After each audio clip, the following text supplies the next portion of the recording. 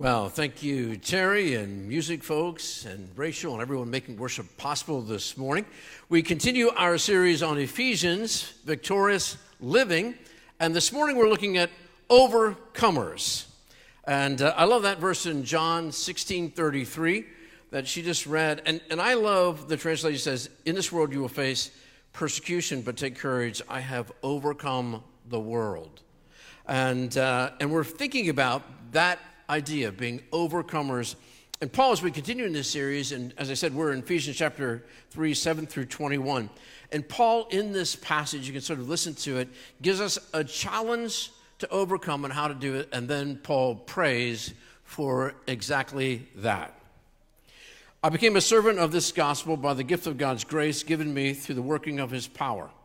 Although I am less than the least of all God's people, this grace was given me to preach to the Gentiles the boundless riches of Christ and to make plain to everyone the administration of this mystery, which for ages past was kept hidden in God, who created all things. His intent was that now through the church, the manifold wisdom of God should be made known to the rulers and authorities in the heavenly realms, according to his eternal purpose that he accomplished in Christ Jesus our Lord. In him and through faith in him, we may approach God with freedom and confidence. I ask you, therefore, not to be discouraged because of my sufferings for you, which are your glory. For this reason, I kneel before the Father, from whom every family in heaven and earth derives its name. I pray that out of his glorious riches he may strengthen you with power through the Spirit in your inner being, so that Christ may dwell in your hearts through faith. And I pray that you, being rooted and established in love, may have power together with all God's people to grasp how wide and long and high and deep is the love of Christ, and to know this love that surpasses all knowledge, that you may be filled to the measure of all the fullness of God. Now to him who is able to do immeasurably more than all we ask or imagine, according to his power that is at work within us, to him be glory in the church and in Jesus Christ throughout all generations, forever and ever. Amen." May the Lord bless his word to our hearts and minds this morning. Well, we've been in this series on Ephesians entitled Victorious Living. This morning we're looking at overcomers. And I don't know about you, but Savannah and I, we love TV shows and movies that are about overcoming obstacles. And if it's an underdog that's overcoming some obstacle or challenge, then we're all in on that. And of course, so we binge sometimes on like the OC, which is an overcoming story in some way, shape, or form, and One Tree Hill, if you go back to some of that and some of those things. But for movies, the same kind of thing. This spring, it was Mission Impossible. Oh, man. And although they're overcoming, I know it's Tom Cruise, he's got all these gadgets and all these kinds of things, but it's against all odds, you know. He's doing all kinds of things, jumping out of a plane and taking a motorcycle over a canyon with a parachute, trying to jump onto a train, and all these kinds of things. And he does it, right? And against all odds, he's an overcomer. Have you ever felt like your life was sort of Mission Impossible? I don't mean the parachutes and the motorcycles over a cliff, but I mean just like the day was sort of Mission Impossible, facing obstacles and challenges that seemed to overwhelm us at some time. And I think one of the reasons that we like those kinds of movies, particularly for an underdog, is we can kind of relate to that. We relate, of course, to the challenges that we face, but also, gee, wouldn't it be good to overcome these kinds of things against all odds?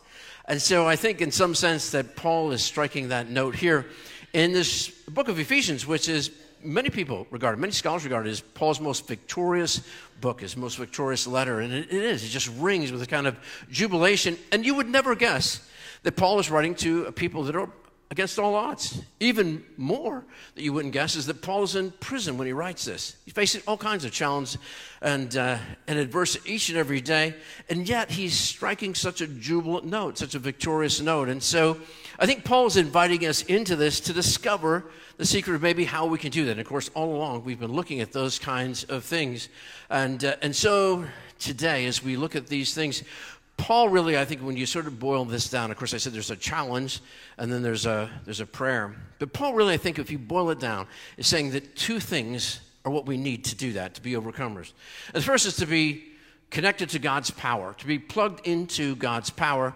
And then the second thing is to be established in the foundation of God's love, to be plugged into the power, to be connected to that power, and to be established in the love of God. And then we can face any challenge and any adversity, any obstacle, and through that, through Christ, the power of the Holy Spirit, then we can overcome anything.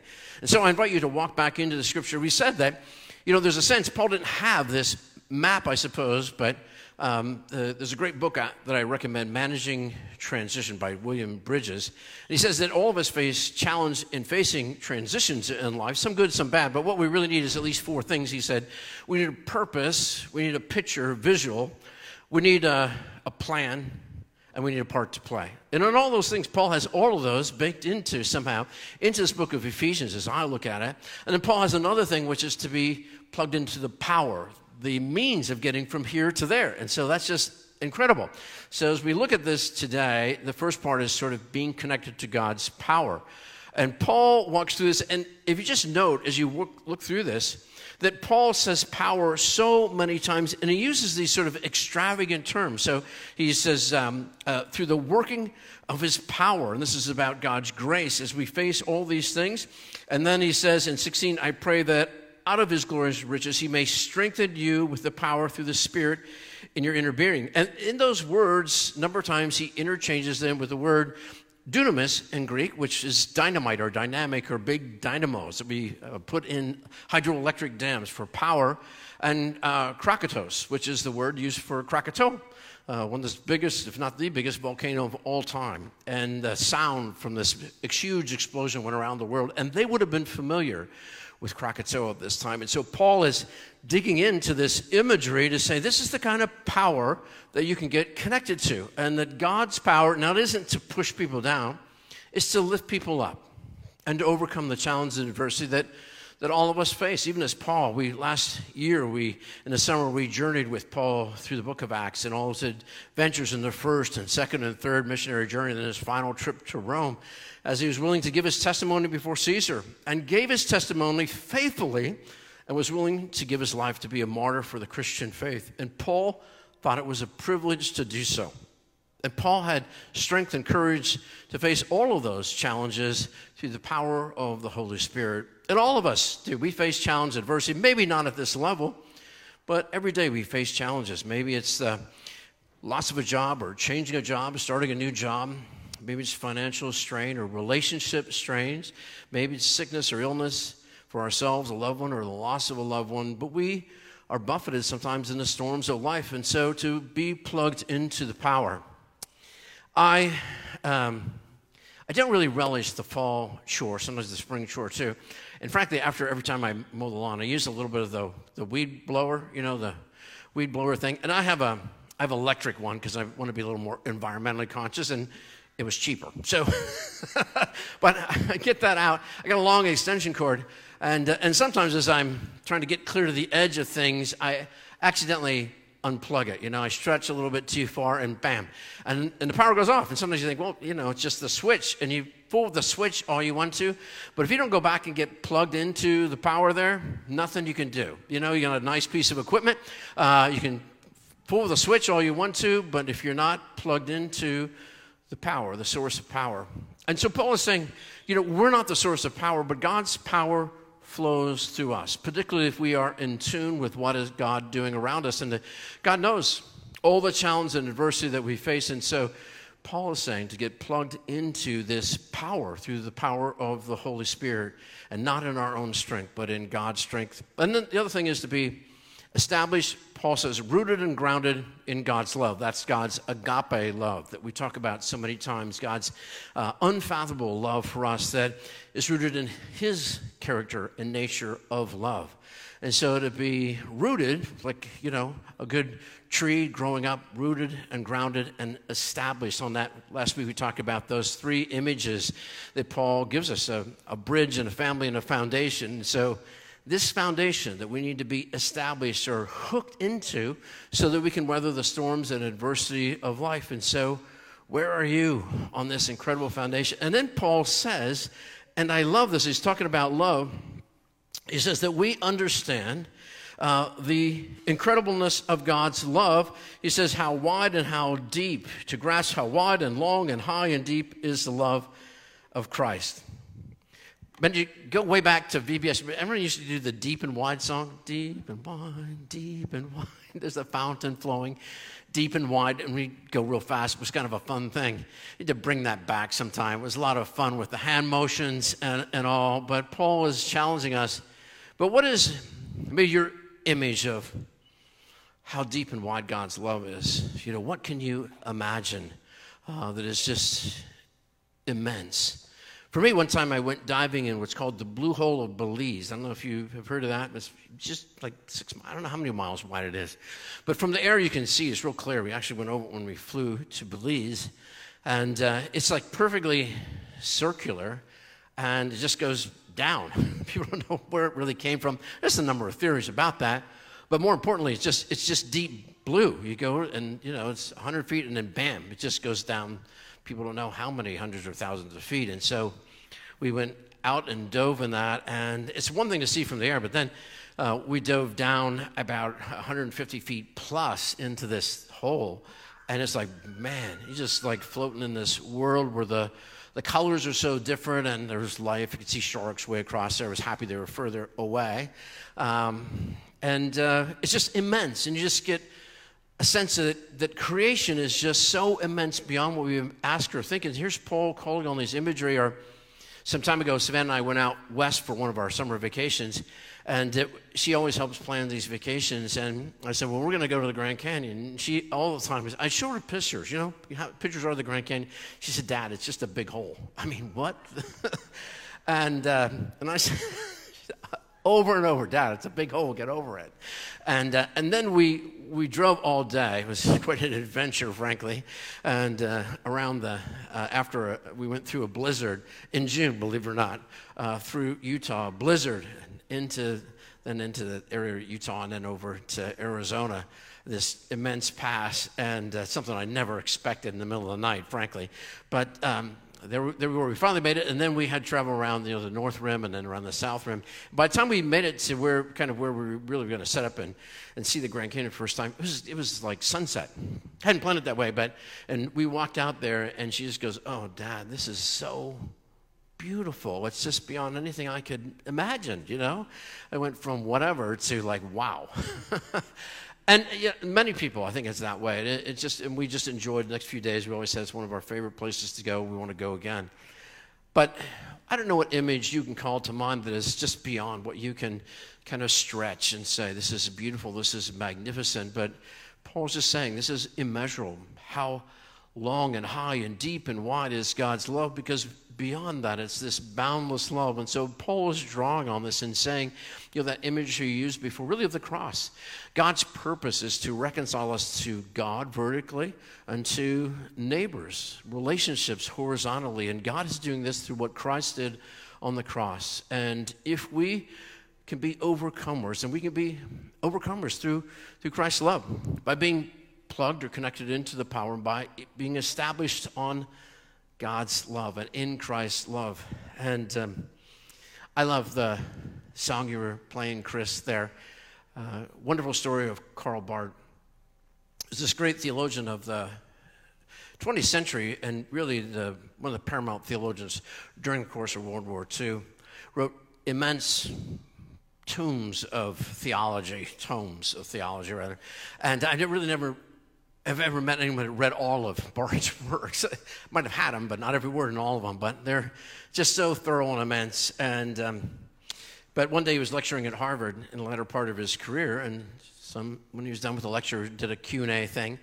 And at one point towards the end of that, someone stood up and said, Dr. Barth, you know, it's at Harvard, some sophomore or something, said, what is the greatest theological truth ever you've ever can imagine, you know, because there's this immense intellect there.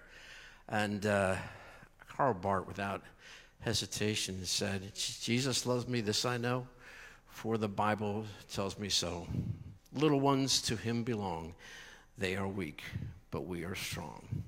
Yes, Jesus loves me. That is the most profound truth. I don't care how many degrees you have. I don't care how much experience you have, how many books you've written. That, Paul would say, would challenge us. This immeasurable love of Christ how deep and wide and long and high and beyond you can imagine. Be anchored in that. Not all the shifting sands of the world, not all the flurrying kinds of things in culture.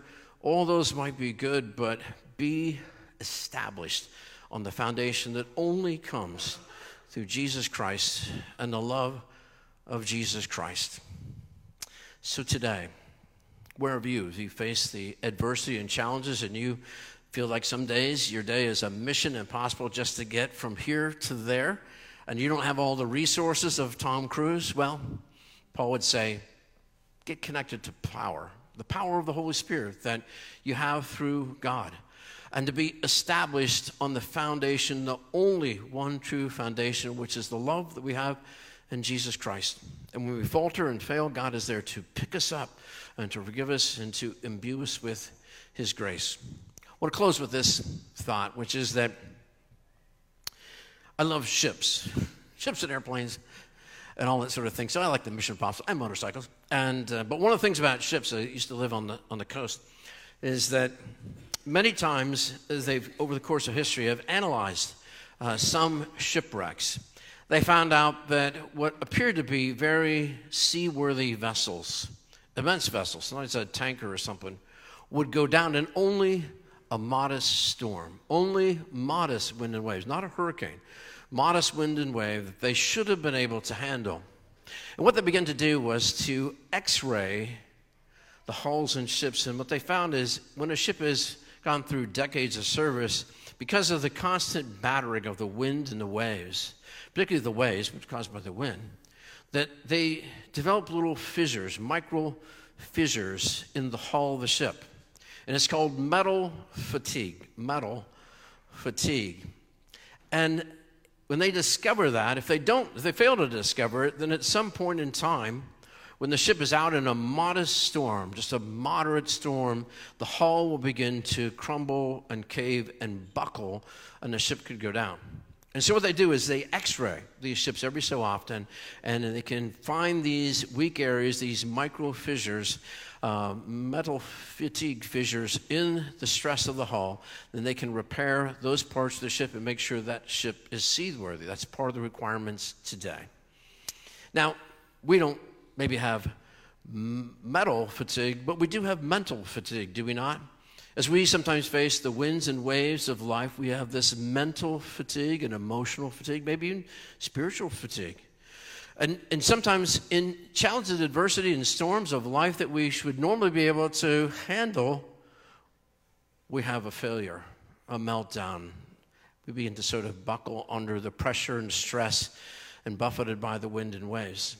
And I think as we listen to the voice of Paul and read these words, Paul would whisper to us that we can go back and to be nourished and rebuilt through the power of the Holy Spirit that enables us to face the storms of life and to be established on that firm love of Christ which can renew us. And surely we will gather around the Lord's table, which is another avenue, even as we worship and sing God's praises and listen to God's word and nurturing through the Holy Spirit, and we gather around God's table to be strengthened again, to face all that we face in the world. That God is there through the power of the Holy Spirit. Dwight L. Moody, the great evangelist, said that there's really three kinds of faith. He was fond of saying this to continue with the imagery of the ship and the water. And he said that really there's three kinds of faith. And the first is a struggling faith. And he said, and that's like that Christ is in a boat and we're out in the water in the storm, and we know where the source is, and we're struggling towards the source, but we're struggling in the storms of life, in the winds and waves. And then he said there's clinging faith, and clinging faith was that you would cling to the side of the boat, right? And the boat, in the wind and waves, that would have some relief. He said, but really the best faith is resting faith. And resting faith is when you're inside the boat. And Jesus is in command, and we are able to rest, even though we face, and we do, face the storms and the wind and waves of life, in those storms, that we are resting in the boat. And I think Paul would agree with that so much. And we think of Peter when he, took a step of faith out as Jesus called him into the to walk towards him on the water. And Peter was fine when he kept his eyes on Christ. And all of a sudden, he looked down at the wind and waves, and there he was flailing in the water. And then he cried out to God, and Jesus reached down and lifted him up, and instantly they were in the boat. And so this morning, if you're out there in the storm and you're doing the struggling faith thing, then, call on God. Look to Jesus, and he'll reach down and not only take you from the clinging faith to the resting faith in the boat. Be an overcomer, not through your own power, because we all grow weary of that. We do face challenge and adversity, but through the power of the Holy Spirit and the foundation of Jesus Christ, the Lord and Savior. Jesus said, in this world you will face tribulation, but be of good cheer. I have overcome the world. I want to end by praying this prayer for you that Paul prayed for the Ephesians. Will you join me in prayer? For this reason I kneel before the Father, from whom every family in heaven and on earth derives its name. I pray that out of God's glorious riches he may strengthen you with power through his Holy Spirit in your inner being, so that Christ may dwell in your hearts through faith.